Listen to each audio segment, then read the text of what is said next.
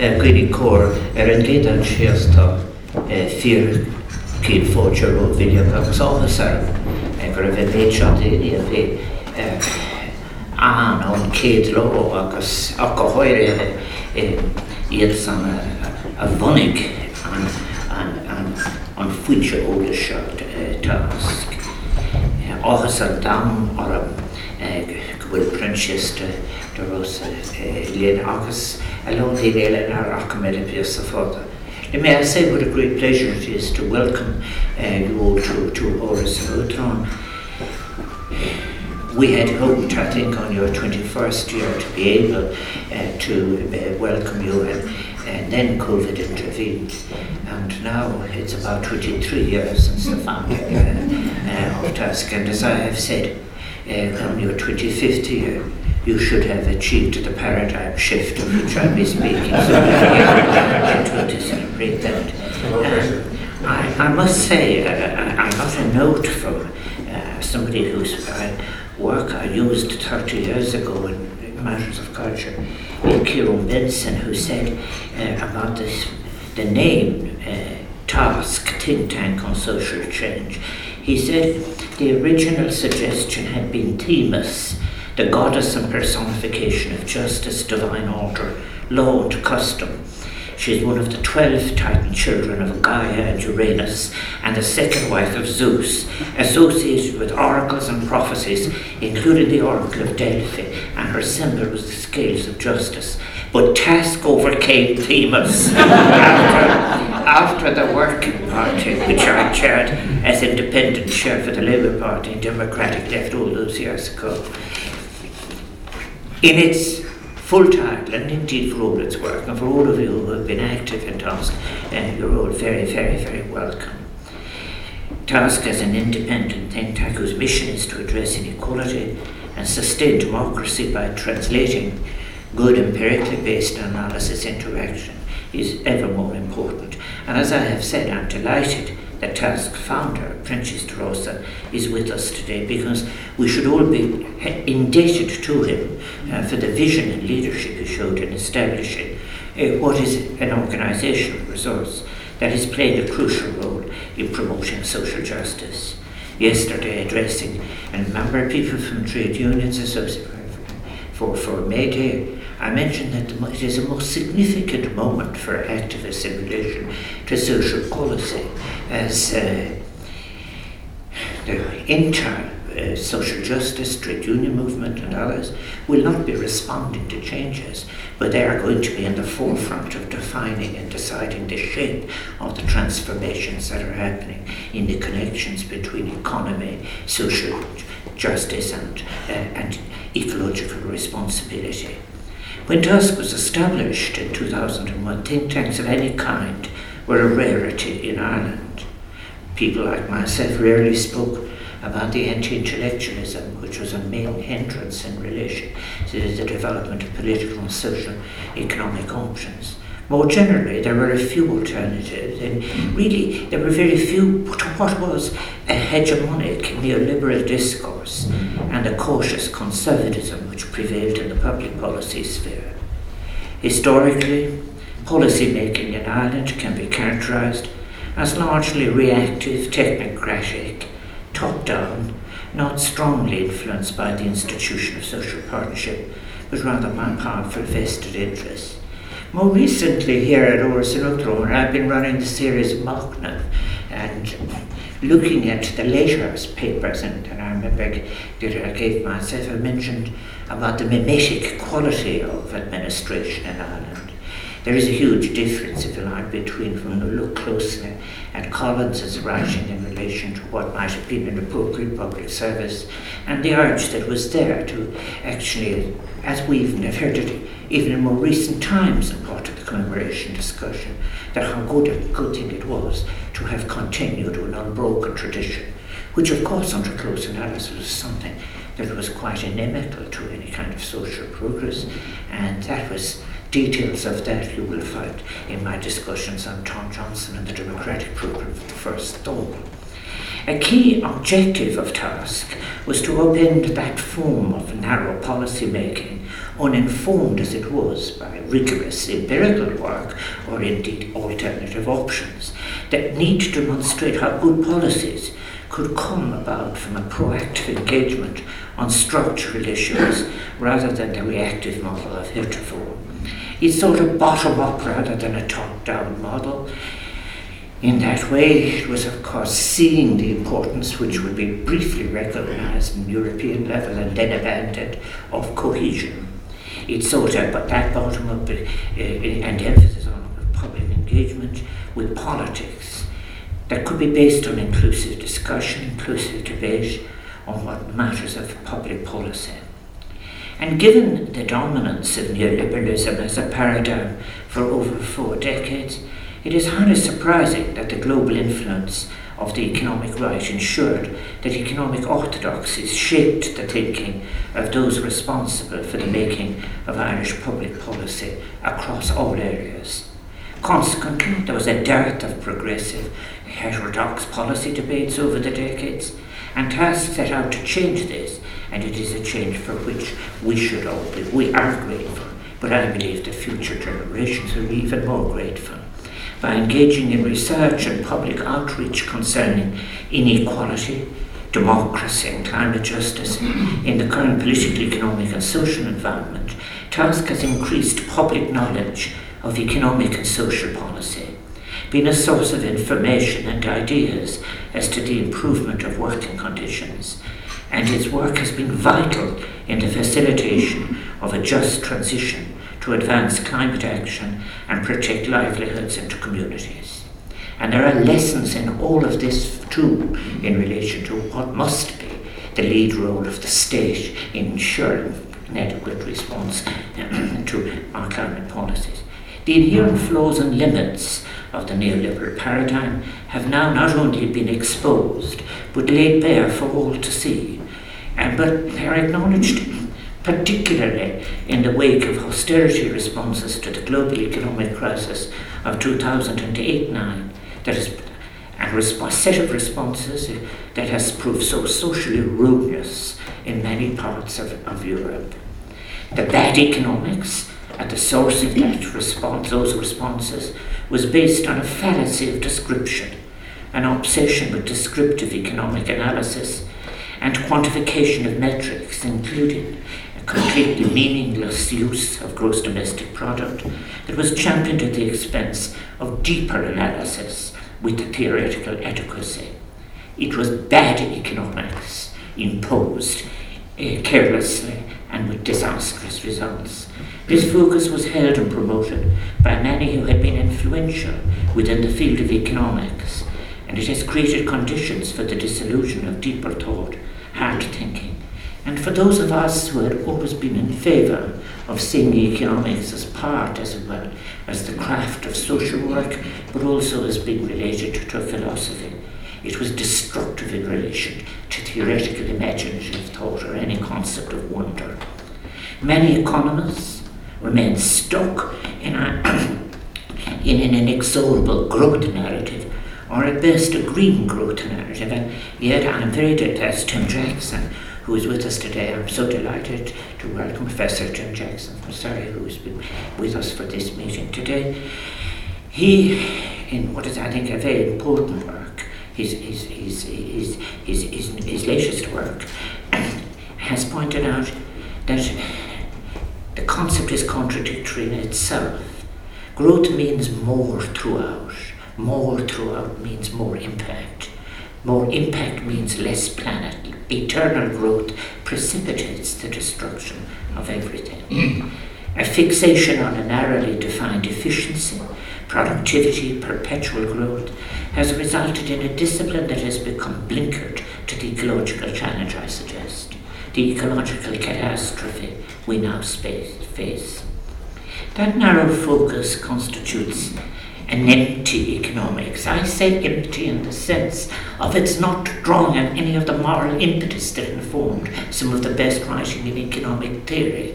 And it is one of the great values of Professor Jackson's important book, Post-Growth Life After Capitalism, that he actually places the economic work of people like John Stuart Mill, and also of others, as I would in myself have in previous papers, placed the work of Weber and Keynes and others in the life context of why did they write, what they did, and for what purpose, and what ethical, moral impetus was there. And this is something we have to recover in economics. I think what we have been living through is a kind of social science, which I prefer to call the craft of social work, which no longer is connected, or even attempts to be connected with the social issues and objectives for which it was developed over centuries. It is incapable of offering solutions to glaring inadequacies of provision as to public needs, devoid of vision, incapable of discussing sufficiency. Neoliberalism too values work at the expense of labour, that important distinction that is there in Hannah Arendt, to capture those activities that create the foundations for society to flourish, and which the pandemic revealed as being so essential, many of which fall outside the market altogether. We are left thus with a society where labour is denigrated, work is unfulfilling, and the role of the arts and culture is one that has been commodified, residual to what is speculative, rewarded, decorative at best. It wasn't easy for me to write that. And also I think when I was thinking again, in my discussion with Professor Jackson even too, the question of that distinction of Hannah Arendt's, it is about the loss of touch, of touching in the word, but the loss of intimacy. COVID really reminded me so strongly of this, but of course the good side of it also is that people were forced to recognise the essential role of the state, not only in responding to what was a pandemic, but in relation to defining the shape and depth of what is to come in relation to the transformations that are forthcoming. The direction that mainstream economics that I have been speaking about has followed recalls that distinction that was there between Plato and Aristotle as to the privileging of the senses. Aristotle had privileged the sense of touch. Plato gave preference to sight for source of meaning, a view that won out in Western practice and would easily move on to what later would be the Cartesian fallacy of the distinction between mind and life. It gave us precision and definition, that journey it gave us definition of the illness, but at a cost, perhaps of a missing dimension of social life as experienced beyond the singular experience, as a shared experience beyond the individual. Touch cannot be experienced alone, without engagement beyond the self. There are obvious parallels with our contemporary hegemonic economics discipline in the limits that it has set itself, and how therefore it has given such bad policies. Inequality is at the heart of the ecological dystopia we face, one that now poses an existential threat. And most economists publishing recently recognise that current levels of income and wealth inequality are, as it has been put, neither tolerable in a democracy nor efficient from an economic point of view, that they aggregate public health risks affecting the whole of society and have potentially devastating consequences for the environment. This has been argued, for example, among those that have been spoken about by Lucas Chancel in his book on sustainable inequalities. I ask now, can we recover then, and this is so important in your own presence here, and all your own work over the decades since you were founded is so important, can we recover the required space, the freedom to craft a much needed new economic discourse, a discourse that would be responsive both to the fundamental needs and aspirations of our citizens and to our global responsibilities in relation to our planet, and such defining challenges as famine, hunger, and mass migration. I ask myself when I use phrases like species failure, as to whether in fact it is of the species. Is it there in fact to inevitably deal with war and the recovery and the continual fear of war? Or could it be built possibly with peace and with the values of cohesion in relation to discussion? I have come to the view too often recently that the broken connection with each other, with biodiversity, with nature, that I actually must call it a species failure? Does the question of who participates with authority or confidence in the public discourse on the economy, and in what terms, not tell us something of the fragile, even empty quality of democracy? Right across Europe at the present time, for example, in relation to countries like ourselves enjoying surplus, suggestion is made that now, when there is such a glaring opportunity for dealing with neglected areas of care and those with the greatest need, we hear warnings about it. You must take care of the inflation risk, because it is assumed that the publics of Europe are not capable of understanding the distinction between profit-taking driven inflation and wage inflation. And when you are talking about profit-taking inflation, which we have now, which is in fact 4%, reduces real wages. And this is what is important in the work of TASC in relation to making economics become something that is understood and something that is discussed with public access. I have said at the beginning of my presidency 11 years ago that there is nothing so complicated that can't be understood if explained properly. And that is why it is so insulting to be telling publics in a way. A priesthood can in fact tell us about the dangers of inflation, while the public suffers the loss of provision in relation to care. Do the relationships, for example, then again I must ask, between government research institutes, think tanks, universities, civil society and the media truly allow for a plurality of theoretical and methodological sources? Such questions are fundamental, yet rarely discussed in public fora. And I see such questions, for example, as being very appropriate for the first year, even the first semester at third level institutions, or even at secondary level. We have arrived at a highly critical juncture when the dominant models of economic growth have been proven to damage social cohesion, democratic life, as well as the future of life itself on our fragile, vulnerable planet. Our obsession with inexorable economic expansion expresses, perhaps, a desire to transcend our material limits and rise above the state of nature. Yet this growth fixation paradoxically increases the potency of those very, very limits.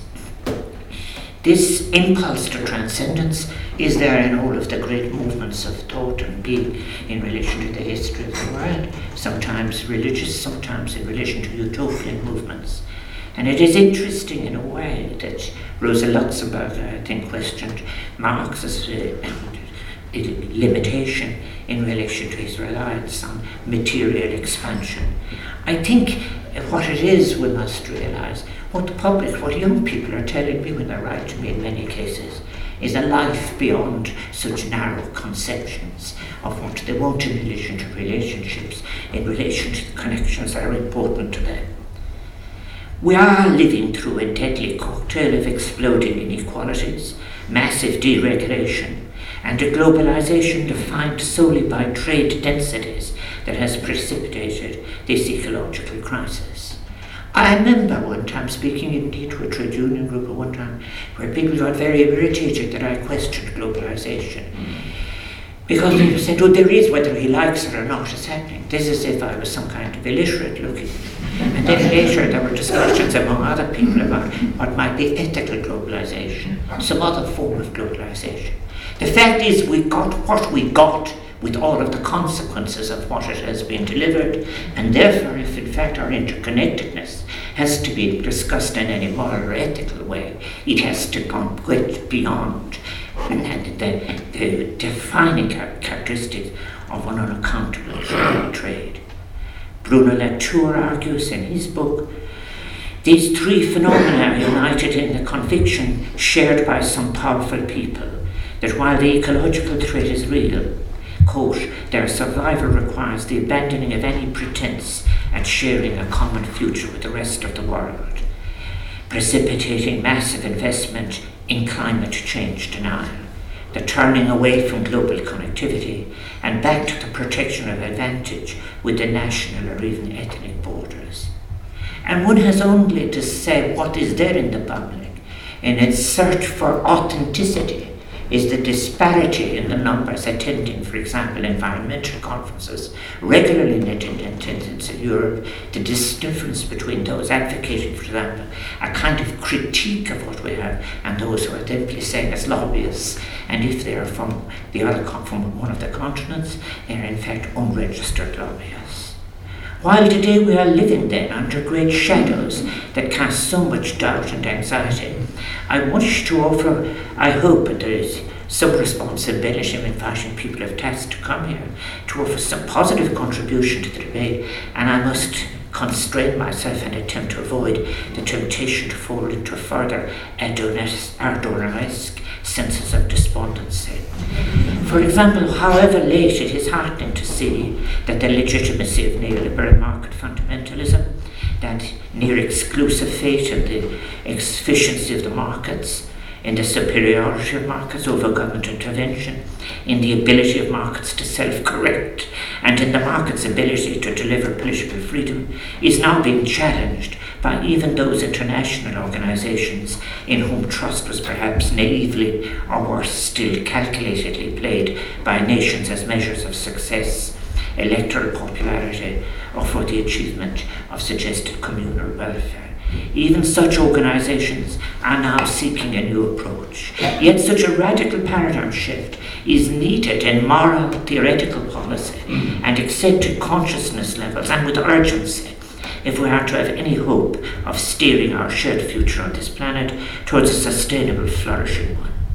Such a shift would go some way to mitigating the democratic crisis, restoring trust amongst the citizenries, a trust so lost in the wake of austerity and the current rise of the unaccountable, which constitutes this most significant threat to democracy, even in those places that describe themselves as the developed world. The rise of the realm of the unaccountable is the most fundamental, dangerous threat to democracy. Multilateral bodies seem to have accepted too, which is good, that we need such a fundamental and radical paradigm shift, not just in relation to economics, but in terms of our very way of living, our broken connections, new ideas, new movements, and crucially a sharing consciousness between these movements, social, economic and ecological, are thus now required, and even more, their effective communication to citizens, ideas based on equality, universal public services, equity of access, sufficiency, sustainability. New ideas are fortunately available in the form of practicable suggestions for an alternative paradigm of social economy with ecological responsibility. But critically, they must find their way onto the public street. They must find their way onto the curriculum in the places where economics is being taught. And thankfully, we now have a richer discourse in intellectual terms than perhaps we did a decade and a half ago at the last point of crisis. Thanks to the such scholarly contributions, inter alia, Tim Jackson, I mentioned, happily with us today, Ian Goff, Anna Coote, Mariana Mazzacata, Sylvia Wolby, Kate Roworth, Pat Kirby, Mary Murphy was with us, and others who have advanced ecologically sustainable and socially progressive alternatives to our destructive failed model. This scholarship has been suggesting for some time now the real emancipatory potential for a new recovered political economy.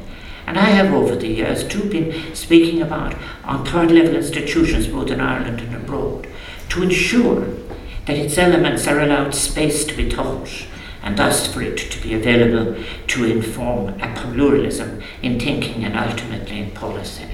Some years after I had just become President of Ireland, I had attended a meeting with Howard Stein, and we were looking at new research that showed that the history of economic thought was not at 12% right across North America, the United States and Canada, that people introduced to economics were not introduced, and I mention only to the context of the writing of the great pillars of good economic thought, but actually the history of the subject itself.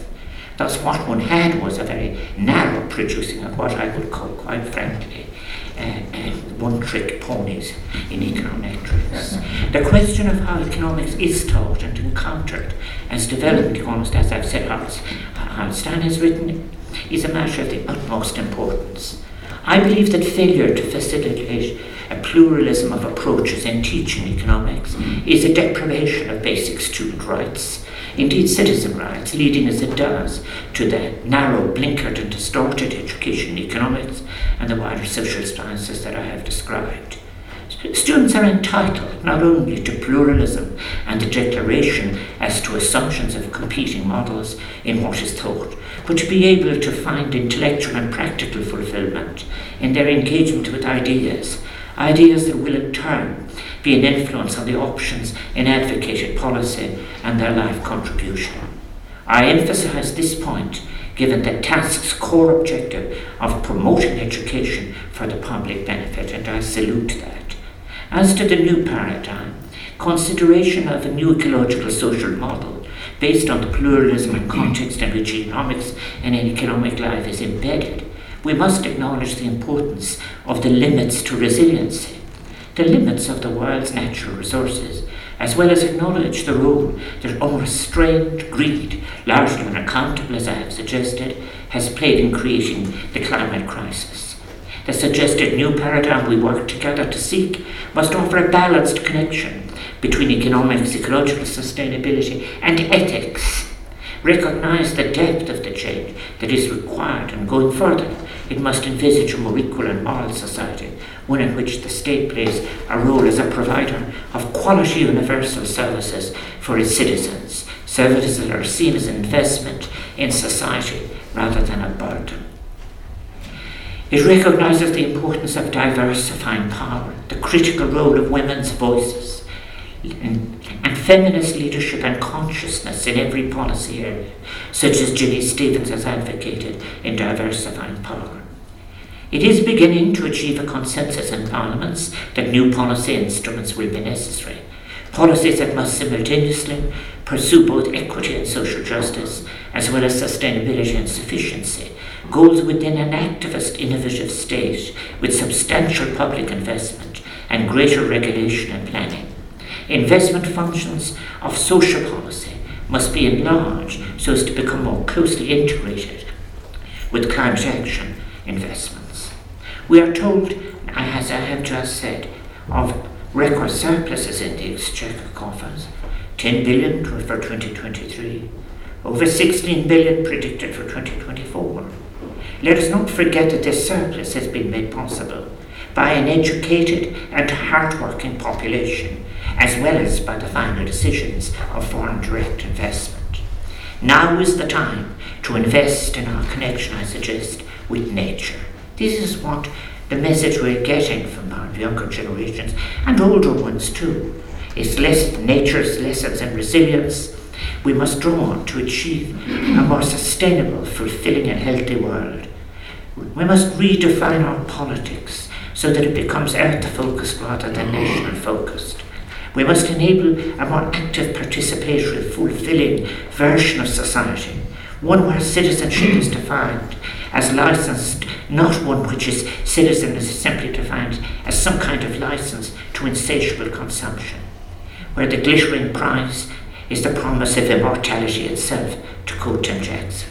The most effective welfare states in the world promoted universalism as a core principle, and we can think back of those in the Nordic countries and the social democratic models adopted in several other European nations as exemplars who must hold their ground.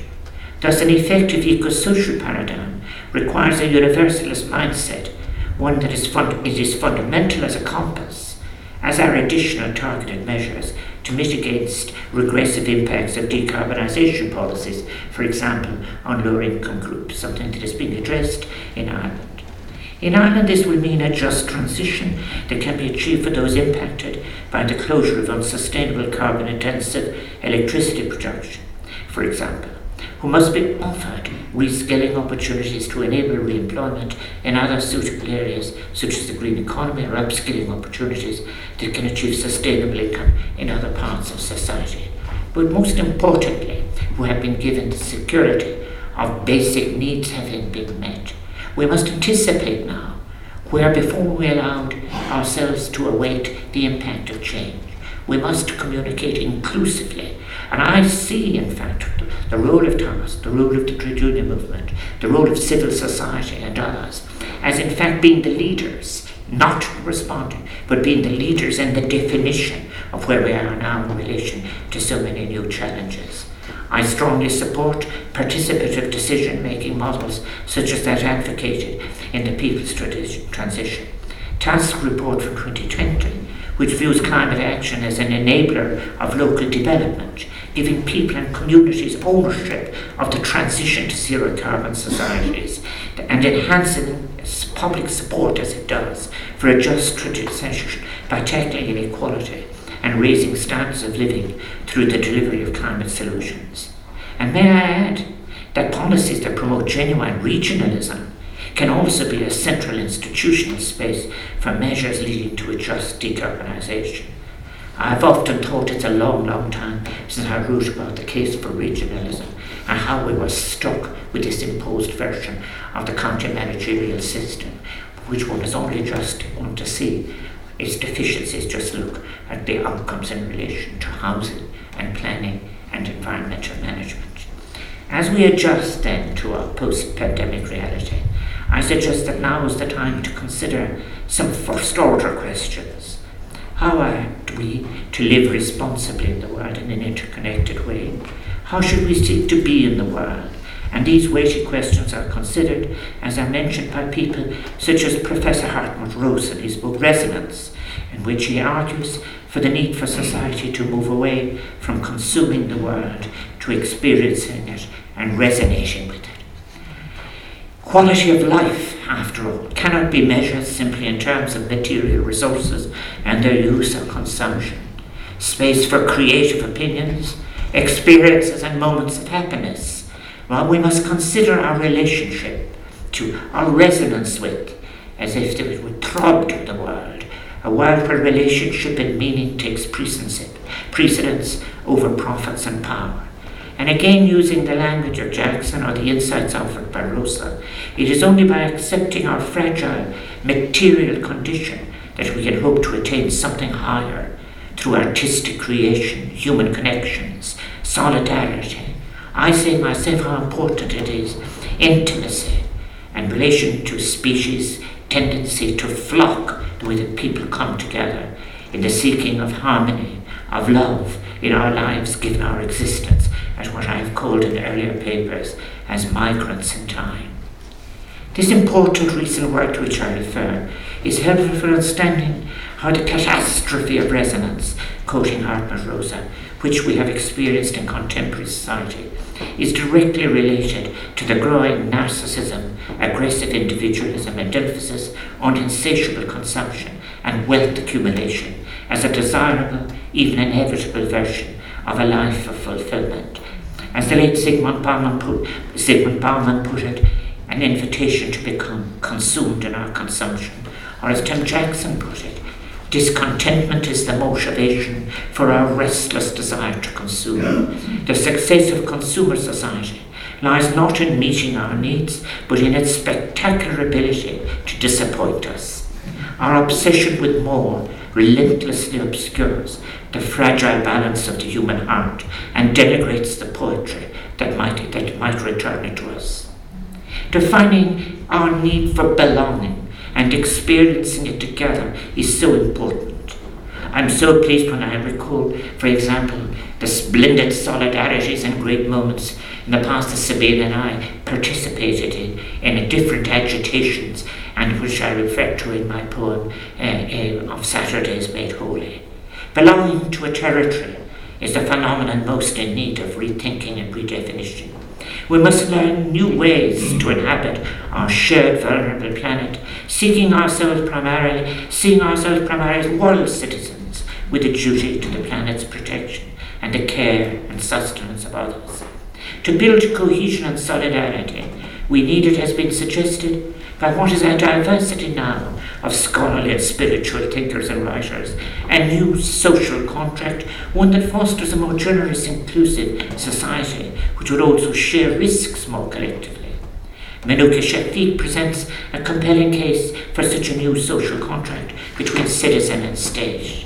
In an automata sense capabilities approach, such a society would broaden opportunities, she suggests, asking citizens to contribute for as long and in the form that they wish to, thus enabling everyone to fulfill their potential. Shafiq identifies the key elements of a more general social contract, one founded on solidity, solidarity, and harmony, one that recognizes our interdependence, shared inevitabilities, vulnerabilities, supports and invests more in each other to build a more inclusive, cohesive society together, one which gives authentic delivery of the social justice, solidarity, and equity principles that are the aspiration underpin the framework for the Sustainable Development Goals, perhaps our greatest achievement in recent times as a moment of hope, global solidarity and empathy, and which must not be sidelined by our present involvement in war. As to our future then, I believe that TASC is among those bodies well placed to play an important role in the great contest of ideas, their sharing turning into action, that we need to embark on, engaging all of society inclusively, to have a debate on the great fundamental issues that will shape the future direction of public policy in this country. Do we want a society committed to promoting decent, dignified standards of human behaviour? A society that fosters a rich and holistic understanding of work as a source of personal dignity and freedom, stability, fulfilment, prosperity in the community, democratic flourishing, and a solidarity with other workers, in Ireland and abroad? Or would we prefer to continue on the path in which so many of our fellow citizens find themselves trapped, one marked by chronic job insecurity, zero-hour contracts, unstable, precarious, low-paid temporary jobs, and other so-called innovations of productivity that are increasing the numbers who are now termed precariats? Do we want a society where children and the elderly are provided with adequate care, and where people with disabilities and their families can avail of appropriate support? Or would we prefer a laissez-faire model, one in which the privatisation agenda remains hegemonic, where the value of the state and the services it provides remains a source of derision, a terrible legacy of distorting the world of work and devaluing care and caregiving? Do we want to bequeath to our children in Ireland where everybody will have access to nutritious food, clean water, adequate housing, good health care, childcare and education, irrespective of their ability to pay for those basic social goods? Or do we wish to pursue a means-tested, 2 or even 3-tiered system of access to services with all its exclusionary and inequitable outcomes, and sustain a bureaucracy that will seek to ever interrogate those as to their means? The challenge for all of us here today is therefore to find a way of building with all our distinctive contributions an alternative to that hegemonic discourse that casts competitiveness, productivity, efficiency as the ultimate purpose of economic activity and inexorable growth in output and trade as an end in itself. We are challenged to rebalance economy, ecology and ethics. We are challenged to craft a socially accountable version of the economy, challenged to restore a hierarchy of purpose, whereby economic objectives, tools and measures are designed to serve the fundamental objectives of human flourishing. I suggest that all of the prevailing ruling concepts in our present economic discourse, flexibility, globalization, productivity, efficiency, innovation, indeed economic growth itself, are capable of being redefined within an active citizen participative state context, given a shared moral resource, reimagined sustainability within the context of the new ecological social model. And I believe that this is part of the search for authenticity that is there not only in Ireland but in the world. These are challenging times then on so many levels, but I ask, has there ever been a more appropriate time to envisage our future utopia? Notwithstanding the distance we find ourselves from achieving such an outcome, we must dare to dream it, to offer its outcome and continue to play our part as advocates for a paradigm shift, such as that to which I have spoken in my address, a paradigm that places an entrepreneurial state at the centre of social and economic objectives, a paradigm of universal basic services, a paradigm which recognises that inequality is not inevitable, but rather the outcome of exclusionary, inequitable, badly sourced policy. Such a paradigm has, I believe, the capacity to gain mainstream acceptance, and is not only an important gesture towards intergenerational solidarity, it is our only hope as a global people of avoiding ecological and social catastrophe. Nilen Avrisar, Akamek Rollorn, Akachas, some talkie, exturing a hair, socialist economic, a tarif the Silume, the mother, Lish on talkie at Tolla Crow. I have no doubt the TASC will continue to play a crucial role in achieving the social and economic change that is required, to which I have referred, and to deliver the sustainable alternative which I know is possible. Mille buitres, Barbara.